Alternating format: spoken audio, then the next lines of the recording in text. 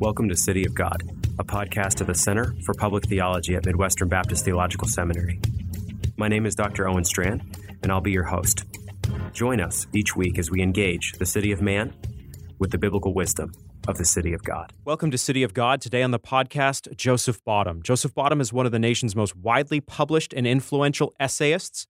He's published work in journals from The Atlantic to The Washington Post. He's an Amazon.com best-selling author of several Kindle singles, and he's written books, poetry, short stories, song lyrics even. He lives in the Black Hills of South Dakota. He's a contributing editor to the Weekly Standard and holds a PhD, you don't hear this every day, in medieval philosophy. Welcome to the podcast. Thanks for having me.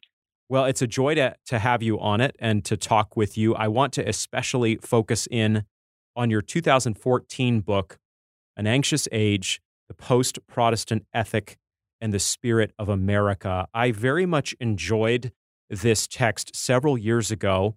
I thought it was, honestly, this isn't podcast puffery, a brilliant critique and one that almost nobody had really offered, especially your major thesis that the Mainline has disappeared, and that accounts for so much of why America has changed. As I read Culture and Society, Dr. Bottum, I think that thesis has only come more to the fore since you published the book. Do you think that's accurate? Certainly commentary on that book. There's a thesis I run through the book, especially the first half, which is about Protestantism. The second half is about Catholicism in America, specifically the attempt of Catholics and evangelicals to provide a substitute for the failing main line in the 1990s and 2000s. But the first half of the book was a more historical analysis of American religion and its role. And I proposed this thesis that what I called the Erie Canal thesis. I called it after the Erie Canal because I thought all of American religious history, somehow all the threads of it passed through upstate New York in the 19th century. But the thesis is essentially, if you want to understand American society, you need to look at American religion. And if you want to understand American religion, you have to ask yourself, what is happening in Protestantism at this moment? And to pose that, because I feel us as even though I'm a Catholic, I feel us as a profoundly Protestant nation. And so I asked that question, and the answer I came up with is Protestantism has passed through the social gospel movement so profoundly that it doesn't even realize it's religious anymore. And that all of the radicalism that we're seeing is actually a form of post-Protestantism. And I put that book out in 2015, I think. And excuse me, it got nicely reviewed and everything, but it seems to have made a comeback right now. It was Ross Douthat in the New York Times who devoted one of his columns recently to the book, resurrecting the book. And he said, when Ross and I had debated the book at Georgetown, for instance, when it first came out, but he went back to it and he said, my objection at the time was that it was kind of abstract. It didn't seem to have any particularity to it. It was just a thesis. But to look at the protesters now and their kneeling and their hand waving and their singing of hymns in ecstatic transport while they wave candles over their heads, and the ones, to look at a lot of this is to see religion being performed by people who don't know that it's religious. And that thesis, or my explanation of post-Protestantism and its religious roots, comes back to the fore, and in fact now has a particular instance by which we can judge the thesis in a way that didn't seem possible in 2015. Yes, things have gotten terrifyingly particular in recent days in response to what Douthat said there. If you want particularity, it abounds.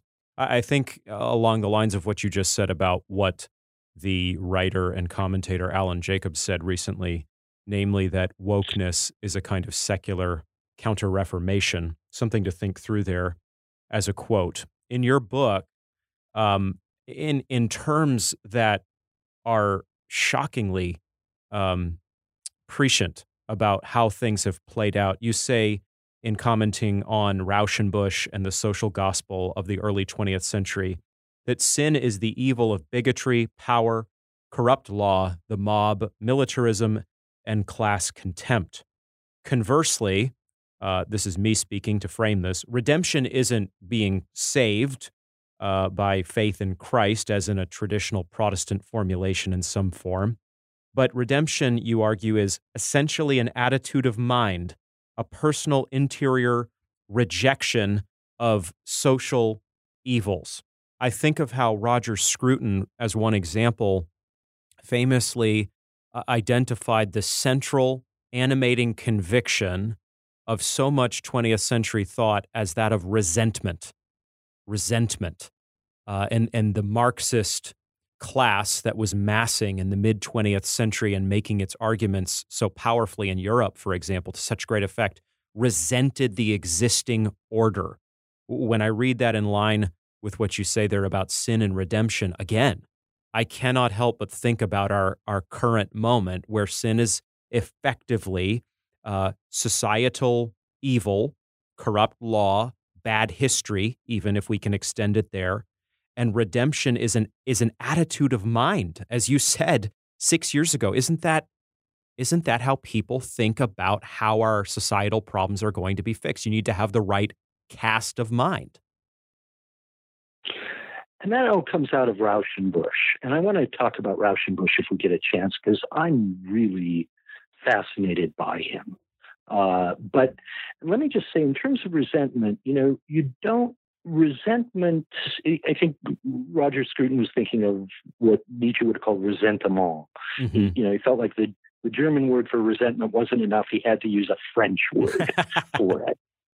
And so in the German of Nietzsche, there's this French word, resentiment.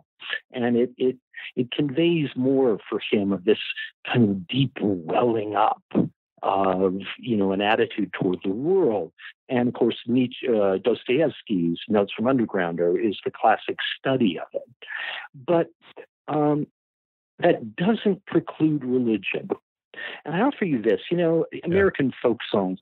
Robbie George at Princeton is a semi-pro banjo player his whole life, and knows the corpus of American folk song. He and Cornel West teach every couple of years at Princeton, teach a course together on American folk music.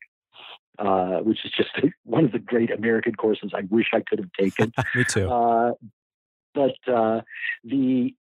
If you look at American folk music coming out of the Wesleyan hymns and meeting up with folk melodies out of the British Isles and some African influences as well, although the influence typically runs the other way from the American folk tradition into the African song to create various later streams of music.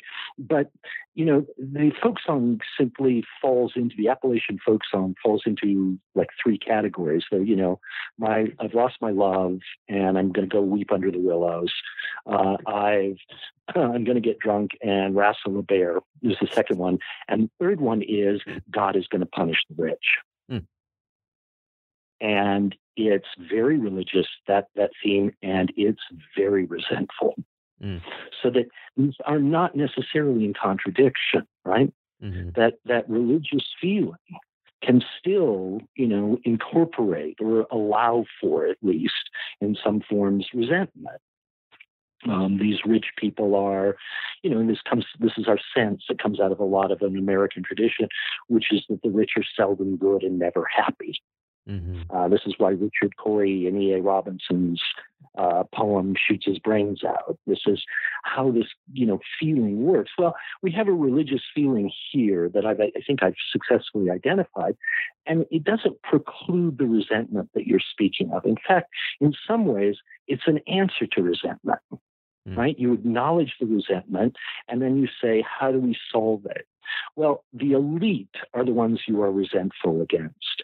These protesters are in the big cities are not protesting against conservatives exactly. I mean, the conservatives are the boogeyman, but they're directing this protest at something else.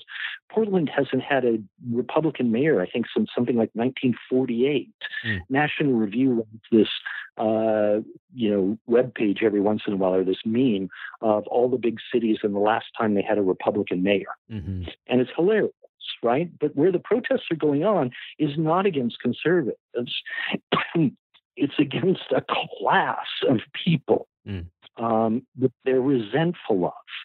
Because all of these protesters, the white protesters in particular, the woke people, have elite degrees, or at least they have some of the trappings of an elite class, but they don't have any of the real markers of it. They're not worth $100 billion. They don't have careers, important careers in politics or business. What they've got is a law degree in a field in which there's too many lawyers right now anyway. Their financial hold on eliteness is very tenuous.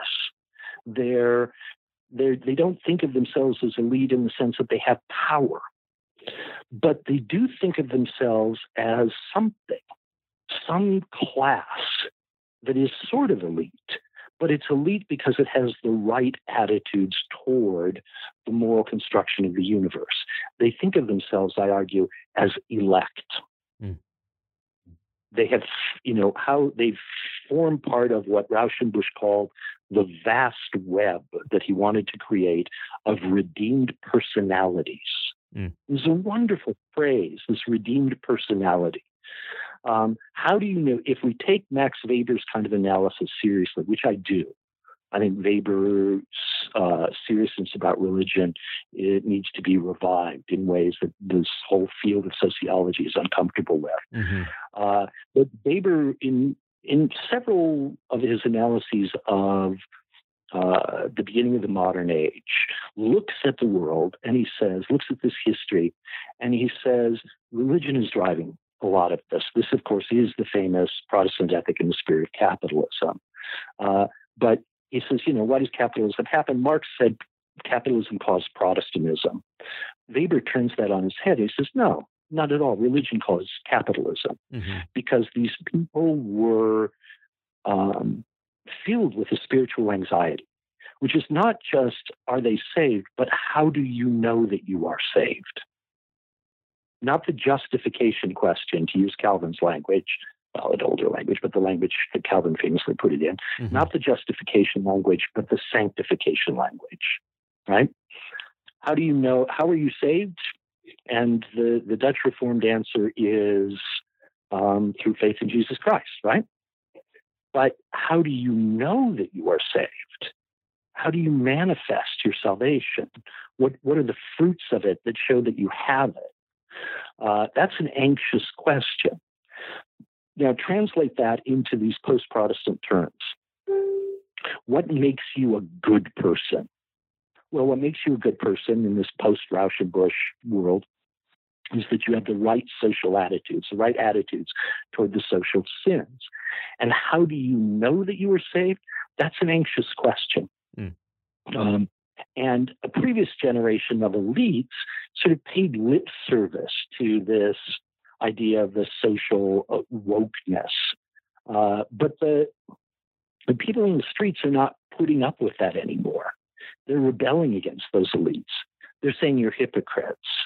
You're not sanctified. And a lot of what they do are forms of sanctification, like cancel culture. Now, there'd always been shunning in different forms, right? From excommunication to actual exclusion from the community. The shunning, which has old roots in Jewish tradition, has continual history in the Christian line. Right. But one of the things they say is when the mainline Protestant churches collapsed, their old function in the democracy ceased to be performed. They used to corral a lot of these dangerous ideas. Once they no longer do, They no longer corral them. They no longer answer those anxieties. So the churches collapse, and we get these demons let loose to enter in public life. And if you think of it in terms of shunning, right? In your church, you're not going to give over the pulpit to a visiting Satanist to debate the goodness of Satan.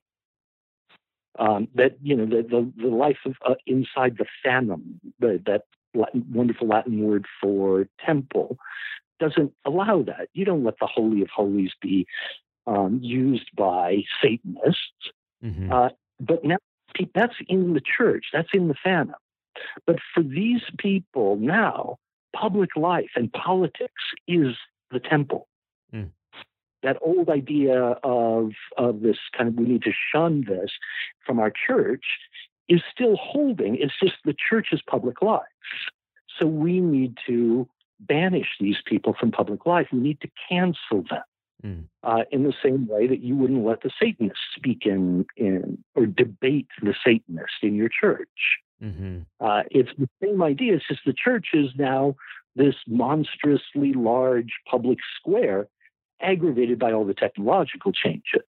Yes, and along with what you're saying, the enemy is not simply Wall Street CEOs, politicians, conservatives of various stripes. The enemy, actually, for many of the protesters on the streets, are their own fathers and mothers, their childhood instructors, the people who are engaged in this society but who are not woke.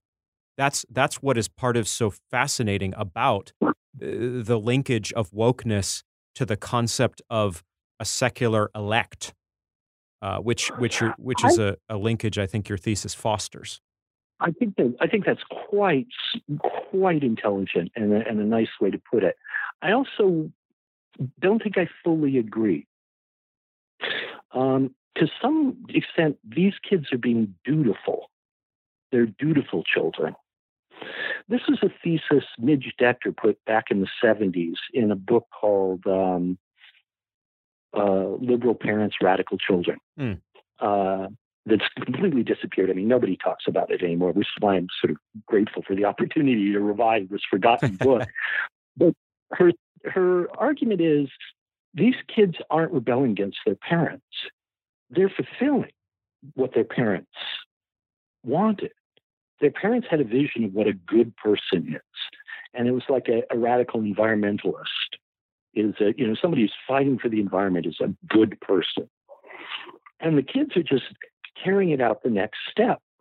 Well, this is how Great Awakenings work. You remember Jonathan Edwards says in the famous letters about the events in Massachusetts, he says, we began to discern, or we began to see a greater discernment, and I can't remember the other verb he uses, and willingness, instructability, or willingness to think about these issues all the time among our young people. And their seriousness, their sense that the parents may have mouthed this and may have really believed it, but they didn't really live it. Right. And we need to take the next step. I like Midge Decker's idea that actually makes them dutiful children, not rebellious children. Yeah, let me engage that briefly, respecting very much the point you're making. I think perhaps there's room for further complexity in what we're talking about here.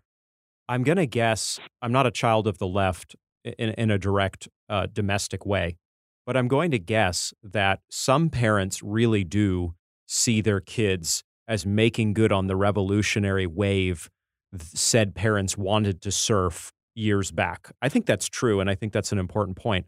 I also think, though, following developments on various campuses, that there's a kind of older, more traditional leftism that is frankly shocked by how fast things are moving and is surprised to find itself, for example, landing in the cultural penalty box under the banner of sayings like silence is complicity. So in other words, any failure to join the resistance, any failure to be right there on the front line is effectively not standing for what is right. And I think that is shocking a good number of folks who would be more centrist or more genially left. And that spirit of resentment that we were talking about, however exactly you define that in terms of origins or linkage with religion, has hardened, concretized, and is moving faster than I think many even would have expected. Even those who you're rightly raising were training the rising generation in this kind of body of thought, sort of a religious activism that actually isn't very theological intentionally. Right. No, I think that's it. I mean, they're certainly obeying their teachers. That's if we look at the penetration of this post-Protestantism Yes. Into America's educational establishment, it's so deep and so profound that these kids are being dutiful, not rebellious. They're fulfilling what their teachers had preached in a way that would shock the preacher. And every once in a while, who was it who said of the French Revolution is like Saturn; it always devours its children. Mm-hmm. That some of these professors are surprised in the way you just described when the revolution eats them up as insufficiently woke. But even that, that's a fulfillment of a line that's been developing for some time, I argue, since Rauschenbusch. Although I would want to defend Rauschenbusch himself, because he was a believer and he was profoundly steeped in the Bible, and he perceived the problem of the age. The trouble is with what Rauschenbusch did is when you redescribe the Christian message as social, you get, you address certain problems of the age in which he wrote. And remember, this is the age of the Triangle Fire. This is the age of social, the abuse of the working class. Mm-hmm. And he goes to New York City to take over a parish there, and he is radicalized by the child funerals he has to perform. And so you see, he's trying to address the problems of the age. But his way of doing that is identifying sin. The sins that crucified Jesus are social sins. And he will actually sometimes go as far as saying it is meaningless to say that Christ died for the personal salvation of a drunkard in Tennessee who beats his wife. Christ was crucified by these 7 social sins. Or 6 social sins. The list was like an accordion. Sometimes it would be longer and sometimes shorter. And that's what crucified him. And Christ dies to break the power of these social sins, not to redeem individuals. Right. Exactly. Individuals get redeemed through recognition of the social sins that Christ died to expose and answer. And that's, that move has consequences. And Rauschenbusch, preaching that to a biblically trained audience, achieves certain wonderful results. But the consequences of it are really obvious now, and I think should have been obvious to him up there in Rochester, which are, if Christ is the ladder by which we climb up to a higher ledge of moral understanding, once we're there, we don't need the ladder anymore. Mm-hmm. Right? We're already on the higher ledge. Yes. And it's very easy. I love that ladder metaphor, which is a metaphor in an entirely different context I got out of Wittgenstein. But that ladder metaphor is very helpful for describing what happens here. Christ is the ladder of higher moral understanding. We climb up, we stand on the new ledge, we see the social sins, and the ladder is below us. We don't need it anymore. Yes. And the next generation will, stop going to church. Mm-hmm. And then the generation after that will stop bothering with Jesus. They Right. have the redeemed personality without him. Yes, I think that's right. Richard Whiteman Fox, the biographer of Reinhold Niebuhr, uh, and others, has made the point that it's not so much that uh, leftist politics sort of overtook the social gospel movement as it's the case that the social gospel movement was always destined to become leftist politics. A very provocative thesis, but one that has I think a lot to back it up in terms of what has actually historically played out in America. I want to ask you this as well, because we have just a few minutes before we need to go. It's fascinating to me that Hofstadter and others have famously defined and very successfully defined evangelicals. I'm an evangelical, clearly in this world, in the Baptist world, as paranoid. Politics and the Paranoid Style is the title of Hofstadter's famous work that is influential in framing, especially conservative evangelicals, as paranoid. And, there can be truth there, depending on who we're talking about and what said individuals are promoting. Nonetheless, it's fascinating to me to think about paranoia in terms of how these great social movements are playing out today. In other words, you think of climate change hysteria, you think of what is happening with these protests in cities, you think of wokeism. It seems very paranoid to me. You've thought a lot about the conservative cast of mind. You edited First Things for many years, of course, kind of a linchpin of the conservative movement. It strikes me that conservatism, of course, is trying to reform society in different ways. Buckley's famous stop to various initiatives and drives. And yet, conservatism is actually happy to a significant degree with the world as it is. Obviously, there's going to be distinctions, Catholics and Protestants, evangelicals, in terms of what shape that contentment takes. But do you think there's anything there to think through? Liberalism as a fundamentally restless, activist, even paranoid mindset versus conservatism as thankfulness, rootedness, restfulness in some form. Well, yeah. if one allows the idea that the conservative is perfectly capable of saying we live in a terrible world, Mm-hmm. but just that,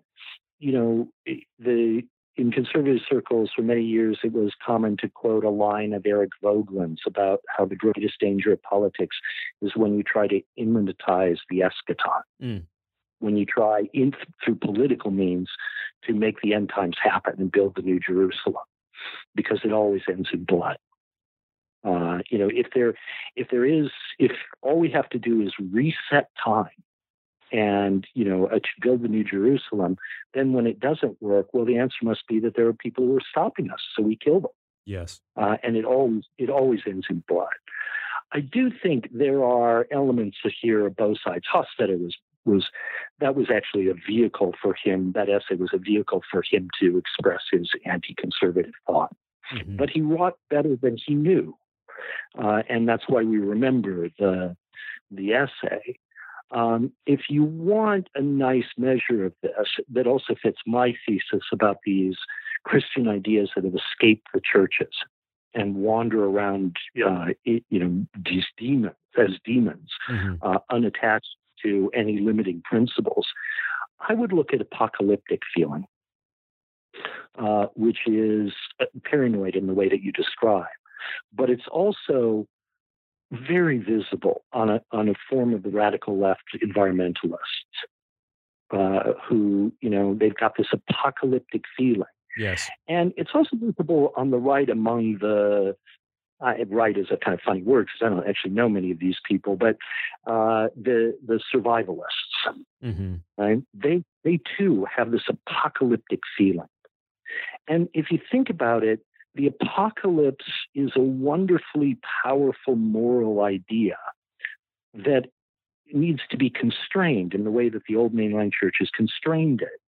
Anyways, they gave it meaning. They tied it to other concepts in Christian theology. This is what I mean by constraint. But let loose, it becomes this powerful political idea, social idea. Because after all, if we're facing the end of the world, there's no time for manners. Mm. Manners are, in fact, complicity with evil. There's no time for thoughtful engagement with those who think differently. That's complicity with evil that's going to kill millions because we are facing the apocalypse. There's something wonderfully morally freeing about apocalyptic feeling. If this is if we're about to face Armageddon, we are set free in very interesting ways emotionally and our religious emotions. And that the paranoia that you describe is one of the features of that apocalyptic feeling. Yes. So I think you're right, but I even want to extend it to my theological analysis and say when you see it, it's always wrapped up in some post-Protestant theological term, some Christian idea that has escaped from the mainline churches as they collapsed and entered public life in extraordinarily dangerous ways.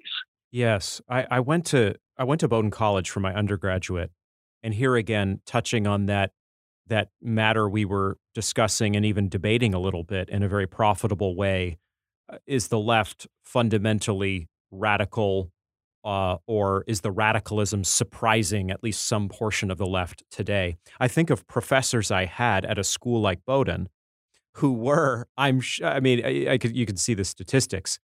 They were out and out left in political terms. There were perhaps, 5 to 6 meaningful conservative professors out of a faculty of 150 on campus when I was there in the early aughts. And I just, in terms of what you were just expounding upon, I know you have to go in a minute here. I just think about how so many of them nonetheless led contented lives in Brunswick, Maine, and in some form believed that everybody at Bowdoin was pursuing the common good, and that a place like Bowdoin is supposed to foster dialogue about the humanities and about the good life. And I just think now about what it would be like 20 years after I was at Bowdoin to be a student, at least in a lot of classrooms, and how the curriculum is going to be much more activist. And even if I can use this term, militarized. You think about what happened at Middlebury College a few years back with Charles Murray, how there has to be a divide, not simply on a campus like Middlebury, but in American society between those who are on the left and would broadly support leftism, of course, and those who are radicals. That's a tension that you've brought out not only in your book, but in this conversation. I think it's a tension that is very much evident in the Democratic Party today, with the radical edge pushing the mainstream very hard and effectively winning, it seems to me. This is a tension, I think, in this anxious age, as you call it, as we wrap up here, that is going to continue affecting American life, I think, in days ahead. Yeah, I think you're absolutely right. This is, in its best form, this old balance of liberalism kind of nodding genially to radicalism. Mm-hmm. In its best forms, it was like your professors at Bowdoin. In its more remarkable forms, it was what David Brooks described in his first book, as the bohemian bourgeoisie, the bobos, yes, who are living in paradise. And he captured something there too, which is the bad form of what you just described, in which these people would say, we need to tear down the whole system. By the way, do you like my new granite countertops in the kitchen? And those were the bobos. Yes. Right? They were the bohemian bourgeoisie. They perceived themselves as bohemians while they lived, an upper middle class life. Mm-hmm. And they were allowed to do it, David said, because they were living in paradise. 20 years on, we don't have paradise anymore. Mm.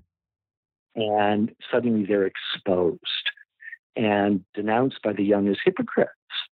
And which they were, of course. The young people here are not idiots. They're following out a logic that in fact is accurate.